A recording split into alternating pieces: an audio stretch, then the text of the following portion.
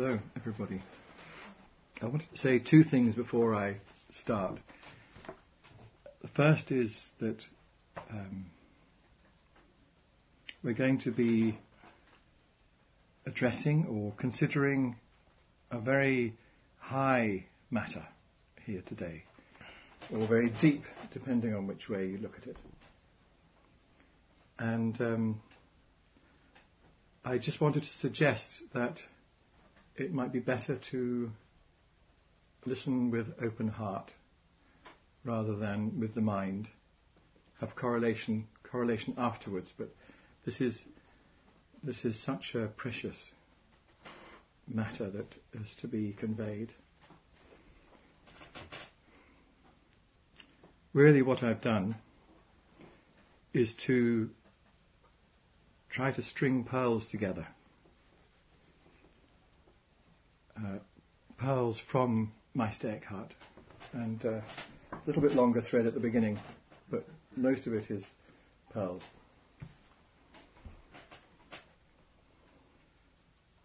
And I'm afraid I'm not immersed enough in Meister Eckhart to speak, so I'm going to have to read, but I'll read as much as I can as if I was speaking.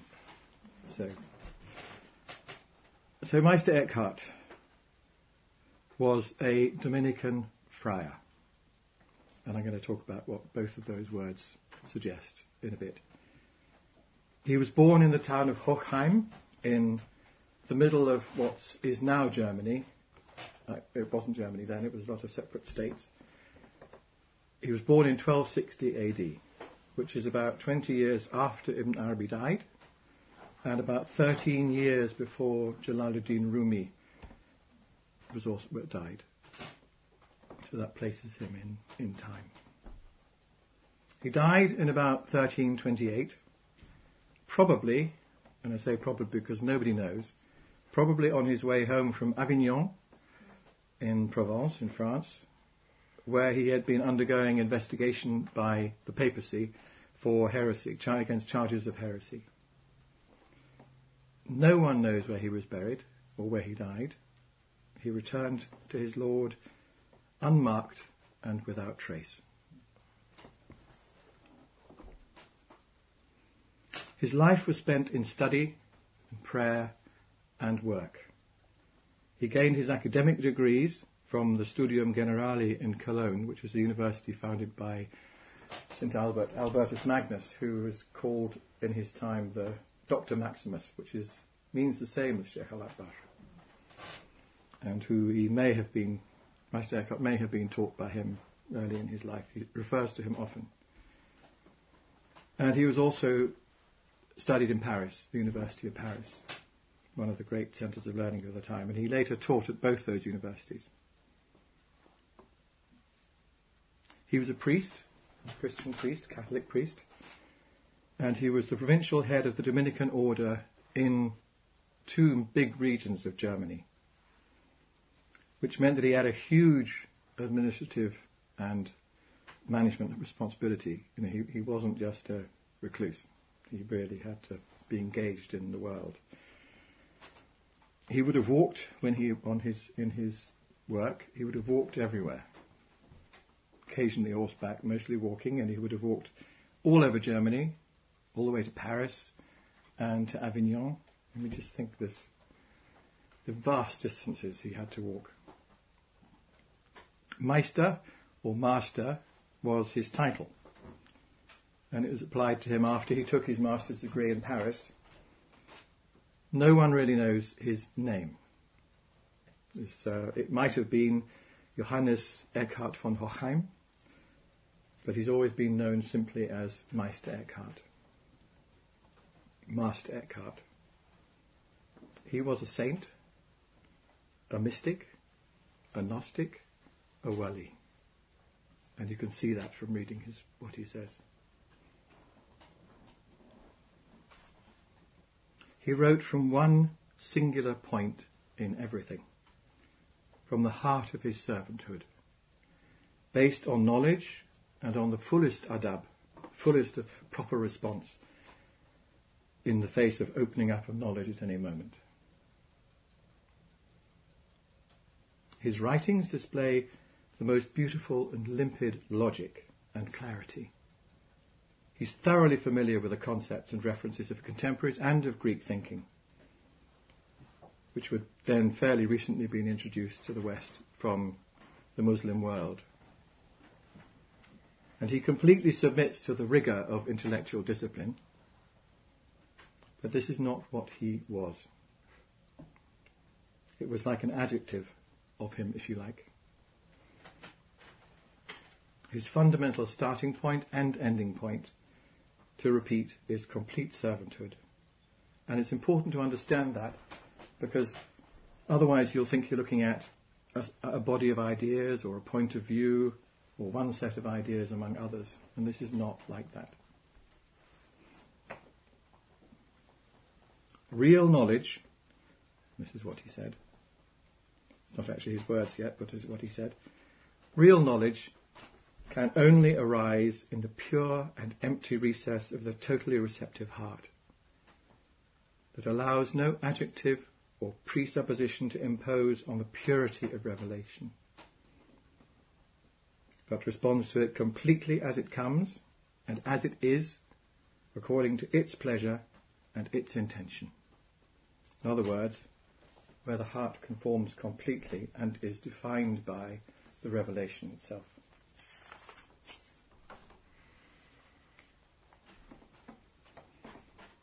Eckhart was a friar, not a monk, and it's a significant difference.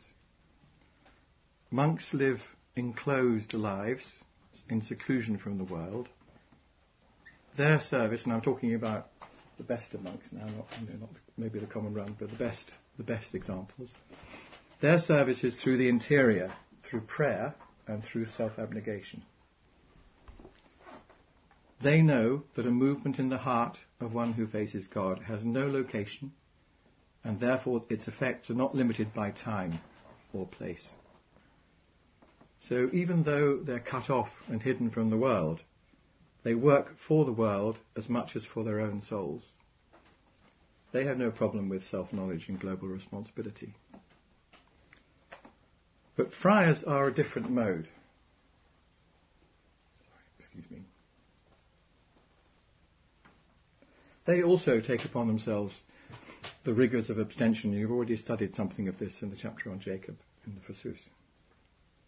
But the friars do not live in seclusion. Their work is actively in the world.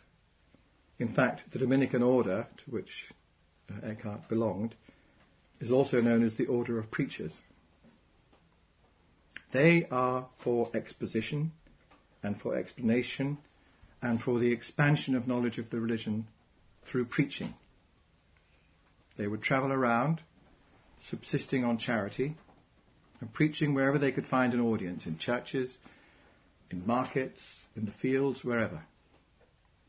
That is why Eckhart's core teaching is in the form of sermons, which are the fundamental form of expression of friars. The sermon, for those who don't know, it's an address which is based on usually a line from Scripture or a line from one of the fathers or something from tradition. So there'd be the sentence or the line and then talking from it. Central to all that Eckhart says is that only God is. There is nothing else in existence than Him. In fact, one of his expressions that the officials of the church had a problem with was, he said, all creatures are pure nothing. They do not say that they are little something or anything at all, but they are pure nothing. In Sermon 19, no order sort of numbered, and here they are. In Sermon 19, he comments on the text from the Acts of the Apostles, which is the fifth book of the New Testament. And it's a comment on when St. Paul was approaching Damascus and he suddenly saw blinding light, literally blinding light, and collapsed on the ground in the face of it. And the statement about it was, after he'd seen the light, he said, Paul rose from the ground and with open eyes saw nothing. Which is always taken as he was blinded by the light.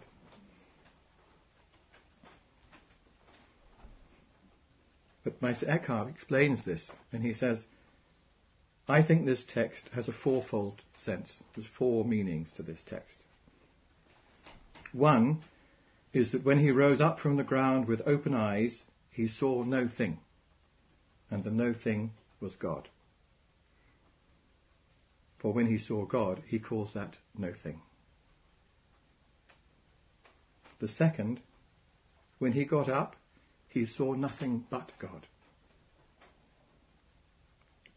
The third, in all things he saw nothing but God.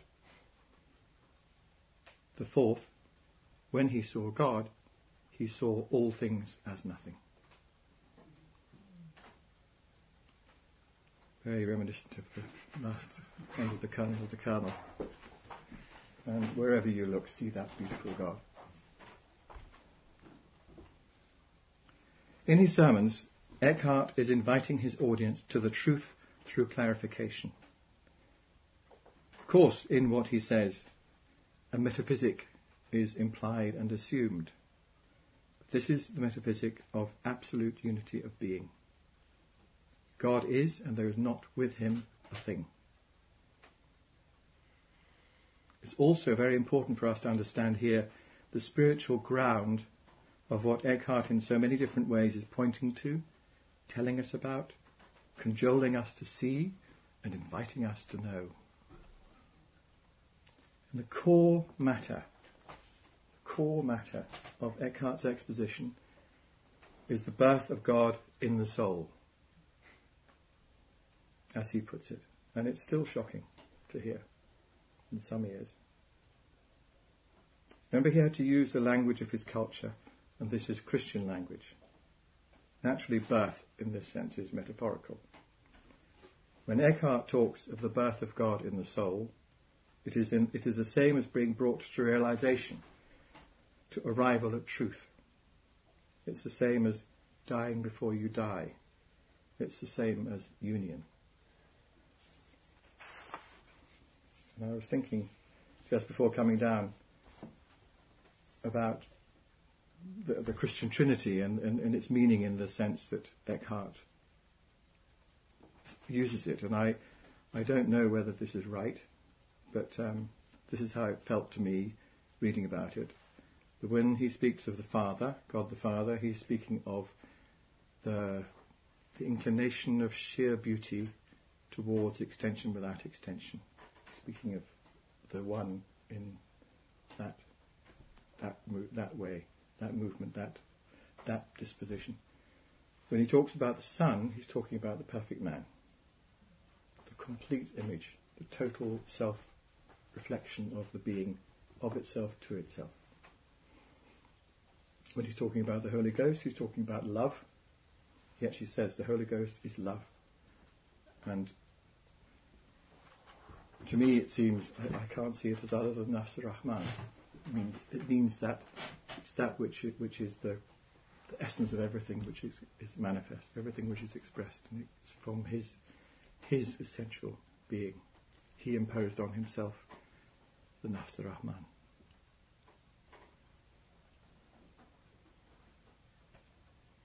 Sermon 1, in the translated collection of the sermons, explains this beautifully.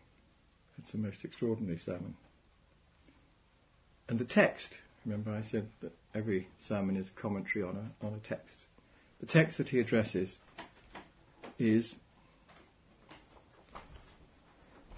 when all things lay in the midst of silence, then there descended down into me from on high, from the royal throne, a secret word. When all things lay in the midst of silence, then there descended down into me from on high, from the royal throne, a secret word. This sermon is about that word, he says. He explains that this birth can only take place in the purest, loftiest, subtlest part that the soul is capable of. And when he says capable of, he doesn't mean able to achieve or graspable. He means its ultimate capacity, its most complete capacity, what it's designed for, if you like, what it's intended for.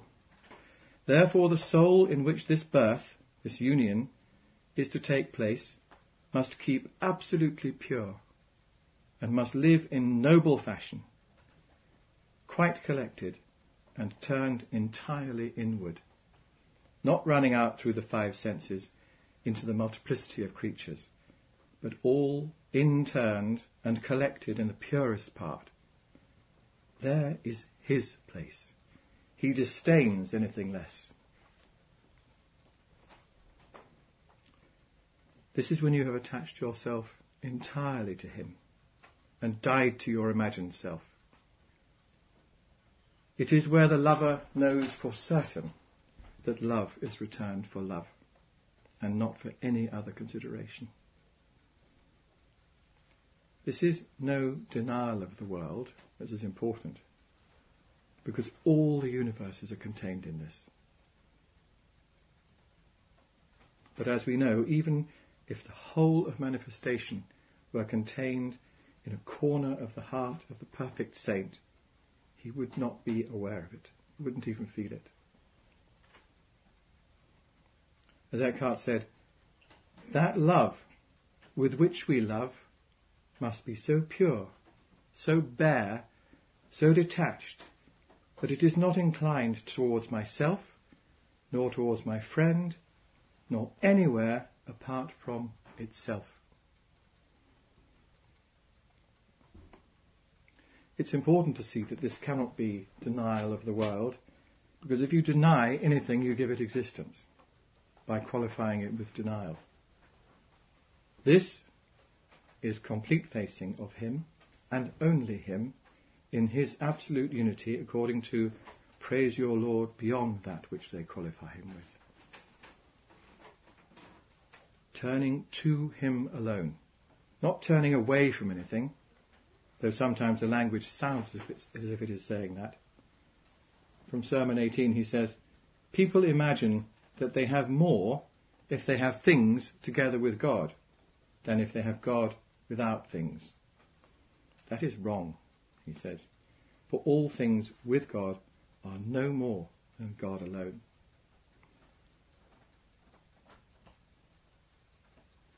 Then Eckhart goes on to explain the quality or nature of receptivity that the soul must adopt for this birth, this union, this receptivity.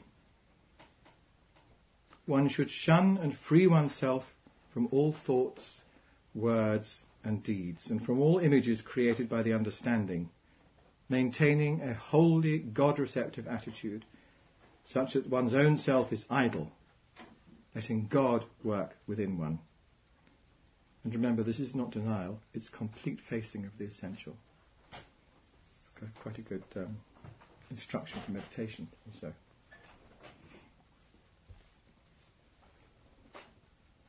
He says that the silence in which the secret word is spoken is in the purest thing that the soul is capable of, in the noblest part, the ground, indeed, in the very essence of the soul, which is the soul's most secret part. There is the silent middle, centre, middle.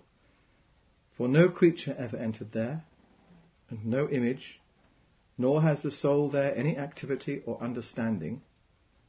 Therefore, she is not aware there of any image, whether of herself or of any other creature.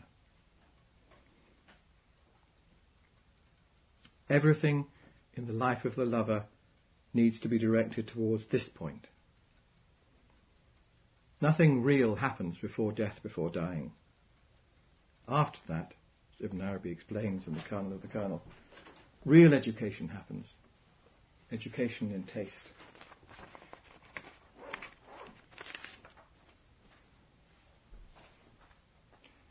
Then he explains how Whatever the soul effects, she effects through her powers, inverted commas. She understands through the intellect, remembers through the memory, loves through the will. Love is intentional, that's why it's through the will, and so on. Every external act is through some means. There has to be something to do it through. The power of sight is through the eyes, without which the soul cannot see, and so on with the other faculties. All of which Eckhart calls powers of the soul. But in the soul's essence, there is no activity. For the powers she works with emanate from, they come out of the ground of being. Yet in that ground is the silent middle. Here, nothing but rest and celebration for this birth, this act, that God the Father may speak his word there. For this part, is by nature receptive to nothing save only the divine essence, without mediation. Here, God enters the soul with his all, not merely with a part. Here God enters the soul with his all, not merely with a part. God enters here the ground of the soul. None can touch the ground of the soul but God alone.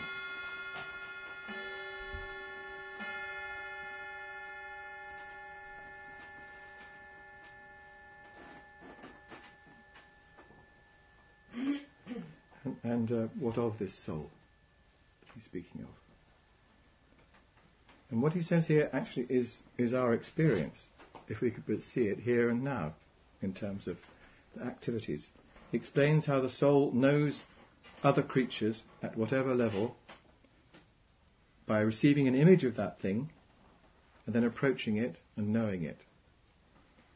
Through the image that has been voluntarily taken in through the faculties. Now that includes things and thoughts and every possible image taken in and then considered, and that's how it's possible to be a guardian of the heart. Because everything that occurs is received, and the awake, alert guardian, what isn't appropriate is rejected, and so on. What is proper is accepted. And through this presented image, the soul approaches creatures.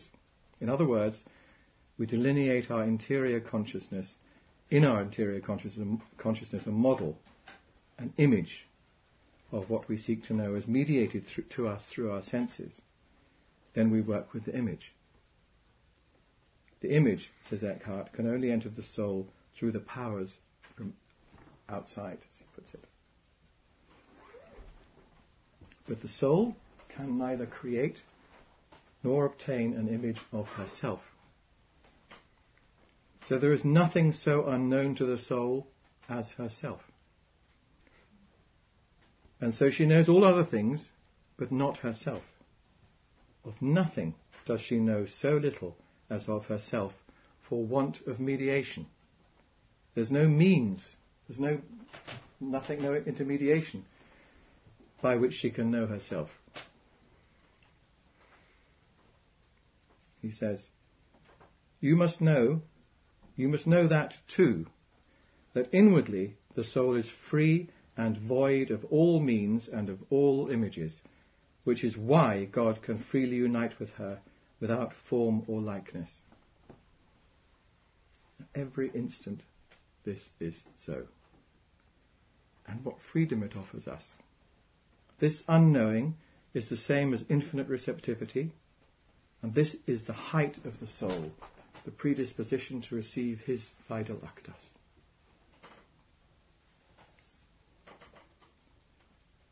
Then he says that this not knowing makes the soul wonder and leads her to eager pursuit. For she perceives clearly that it is, but does not know how or what it is. This unknown unknowing keeps the soul constant, yet spurs her on to pursuit of her truth, her reality, her essence, her love. He then explains that good and perfected people, and he says these words are addressed to no one else than that, who have so absorbed and assimilated the essences of all virtues that these virtues emanate from them naturally without their seeking. They must know that the very best and noblest attainment in this life is to be silent and let God work and speak within. When the powers have been completely withdrawn from all their works and images, then the word is spoken. He talks about this process of absorbing the virtues. So it's a bit like learning to write. When you learn to write, you have to practice. You're in relation to the process of learning. But once it's learnt fully, then it's completely natural. You're not even aware of process.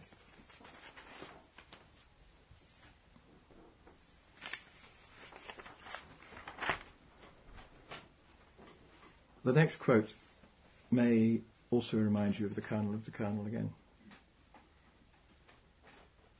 If only you could suddenly become unaware of all things, then you could pass into oblivion of your own body, as St. Paul did when he said, "Whether in the body I cannot tell, or out of the body I cannot tell. God knows it." In this case, the spirit has so entirely absorbed the powers that it had forgotten the body. Memory no longer functioned, nor understanding, nor the senses. In this way a man should flee his senses, turn his powers inward and sink into oblivion of all things and himself. And so, if God is to speak his word in the soul, she must be at rest and at peace, and then he will speak his word and himself in the soul, no image, but himself.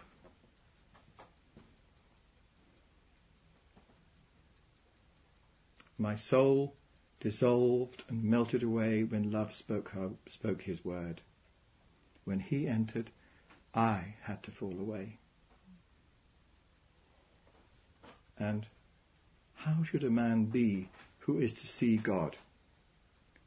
He must be dead. Our Lord says, "No man can see me and live." And he's definitely talking about die before you die. There. God alone is free and uncreated, and thus he alone is like the soul in freedom. And when she, the soul, emerges into the unmixed light, she falls into nothingness, so far from the created nothing that of her own power she cannot return to her created something. God, with his uncreatedness, upholds her nothingness and preserves her in his something. The soul has dared to become nothing, and so cannot of herself return to herself, for she has departed so far from herself before God comes to the rescue. One passage to read from here.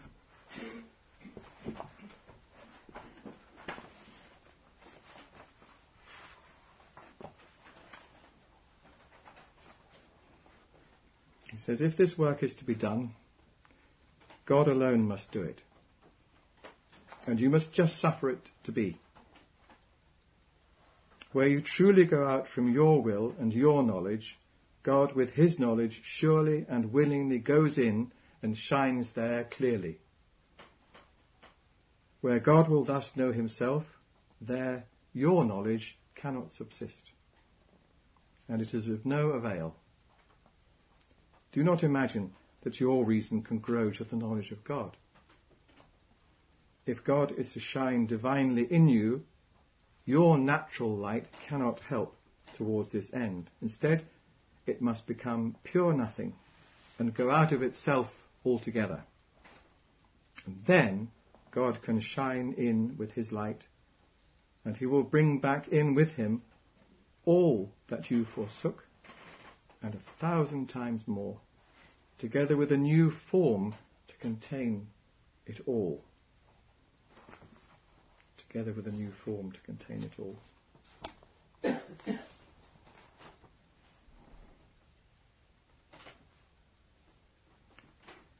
It says, you should know what a man is like who has come to this. We can well say that he is God and man. Observe, he has gained by grace all that Christ had by nature, and that his body is so fully suffused with the noble essence of the soul, which she has received from God and the divine light, that we may declare that man is divine. Alas, my children, he says, you should pity such people, for they are strangers, unknown to anybody. All who ever hope to come to God may well be mistaken in these folk, for they are hard for strangers to perceive. None can truly recognize them, but those in whom the same light shines. This is the light of truth. It may well be that those who are on the way to the same good, but have not yet attained it, can recognize these perfect ones of whom we have spoken, at least in part. But note, you must pay good heed. He's always saying things like that. Pay attention. For such people are very hard to recognize. When others fast, they eat. When others watch, they sleep. When others pray, they are silent. In short, all their words and acts are unknown to other people, because whatever good people practice while on the way to eternal bliss, all that is quite foreign to such perfect ones.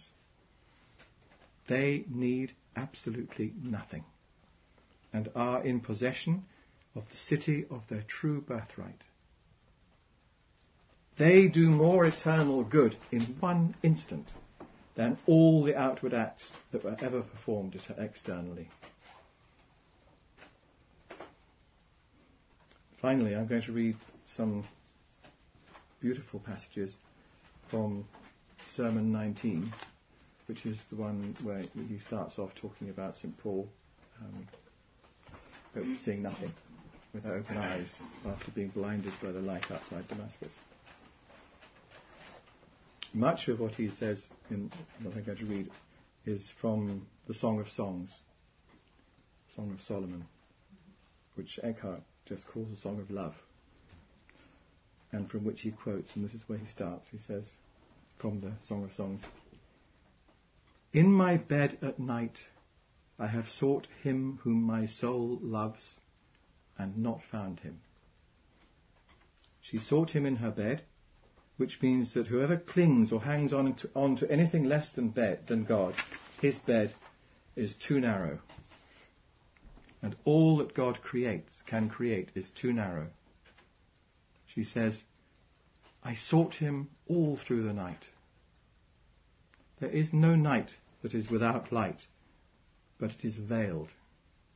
The sun shines in the night, but it is hidden from view. By day it shines and eclipses all other lights. So does the light of God. It eclipses all other lights.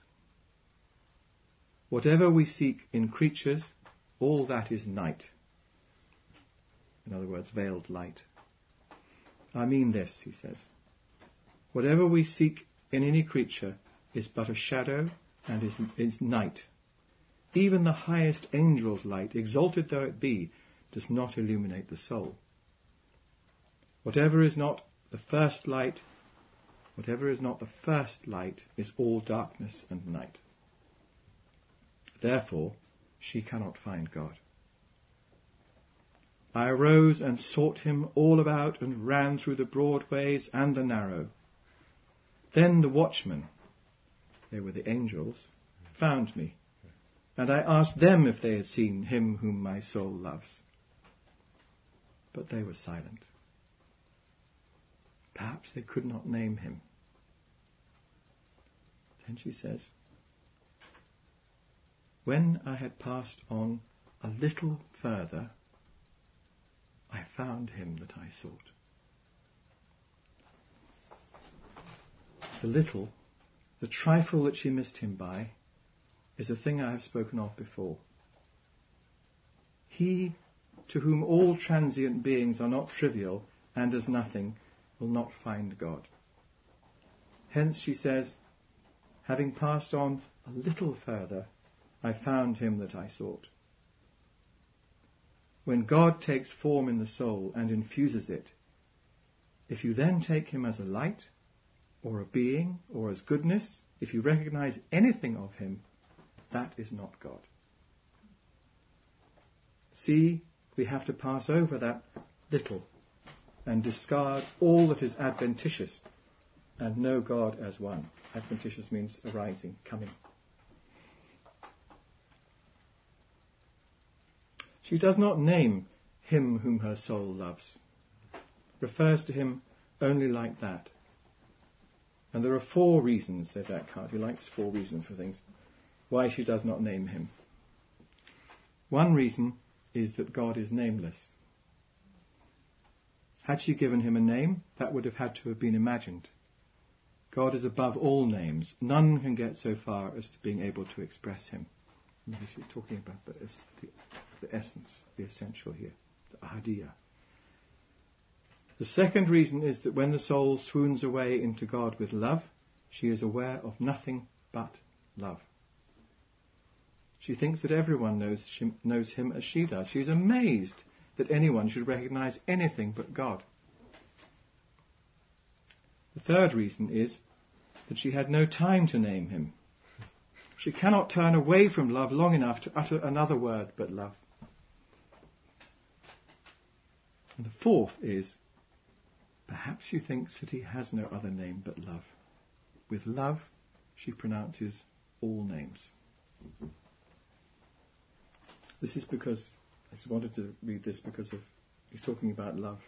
And here he says about knowledge. He says knowledge is better than love. But 2 are better than 1, in this case. For knowledge includes love. Love infatuates and entangles us in goodness. And in love, I remain caught up in the gate. And love would be blind if knowledge were not there. A stone also possesses love, and its love seeks the ground. In other words, gravity is love. If I am caught up in goodness, in the first effusion, taking him where he is good, then I seize the gate, but I shall not seize God. Therefore knowledge is better, for it leads love. But love seeks desire, intention. Knowledge does not add a single thought, but rather detaches and strips off and runs ahead, touches God naked and grasps him in his essence. And finally, to those of us who are still mystified, Meister Eckhart adds a little comment at the end of Sermon 56. Really, what he said and what he had to say. You can see there's no choice in the matter. It's completely necessary for him to say everything that he said. So at the end he says, whoever has understood this sermon, good luck to him. If no one had been here, I would have had to preach it to this donation box. He says. Thank you. Thank you very, very much.